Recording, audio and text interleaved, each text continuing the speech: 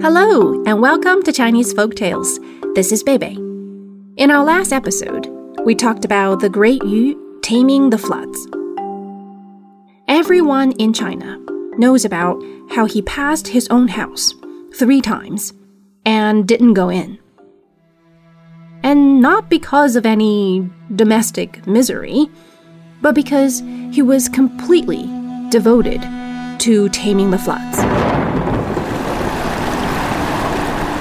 It was incredibly hard work, and some people speculated that it was the god of water that was making trouble. The god of water made an appearance earlier in our show. He was the one named Gonggong that had a feverish temper. Supposedly, he had someone named Xiangliu working for him.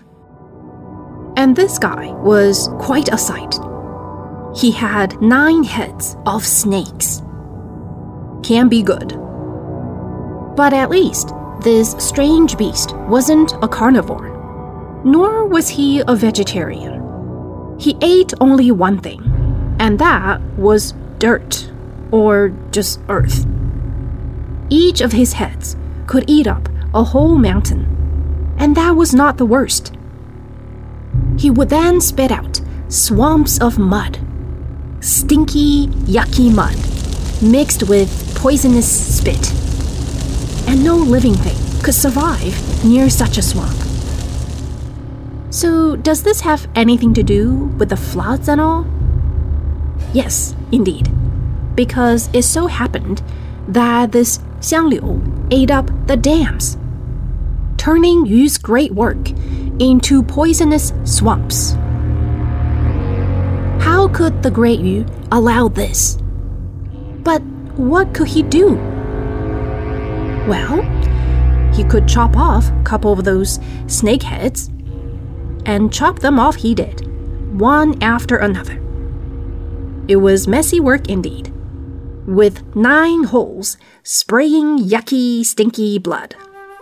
Ugh, quite a nightmare. Xiangliu could no longer damage the dams, but there was another problem.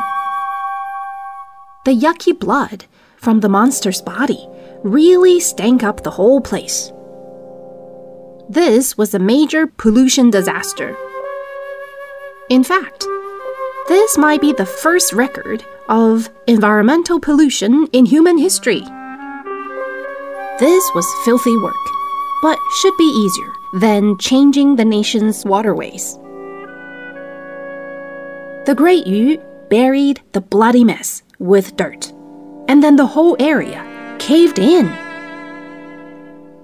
He then dug a huge hole and made it into a huge pool.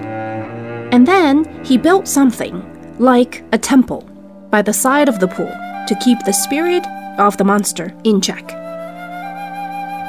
Having accomplished all these, Great Yu was at the height of his prestige. It was at this time that Emperor Shun passed his crown to Great Yu, and not just because of his accomplishments.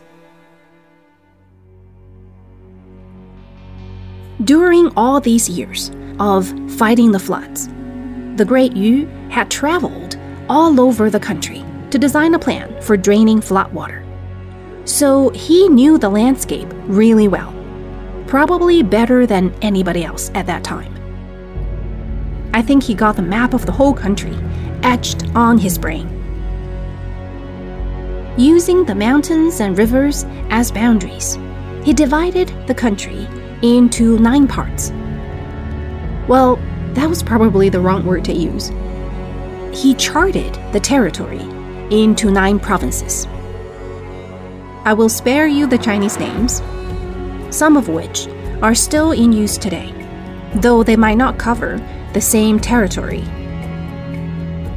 The reason he drew up the boundaries was to facilitate the governance of the kingdom. Now each province had a governor, which were called the 9 shepherds. It was a good time in Chinese history. The 9 provinces were united, and there were no more serious flooding. Rivers flowed the way they should, and people lived in peace. In a place called Mount Tu, the great Yu called a great congregation of the heads of all 9 provinces. To show their respect for great Yu, each presented a certain amount of precious metal, bronze to be exact. With these, the great Yu made 9 tripods with fancy carvings on each, showing the geographic features and other characteristics of each province. These bronze tripods became national treasures that came to symbolize the power of a strong nation. So, all was going well for the great Yu, but he was getting old. Who could succeed him? Will he pass the throne to his own son? We will see in the next episode. Hope to see you then, and bye for now.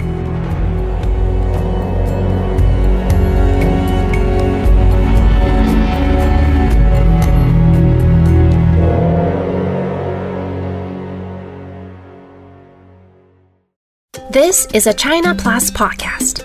Special thanks go out to Sanlian Zhongdu for their help in creating the content for this show. If you like the podcast, please give us a rating and be sure to subscribe wherever you listen.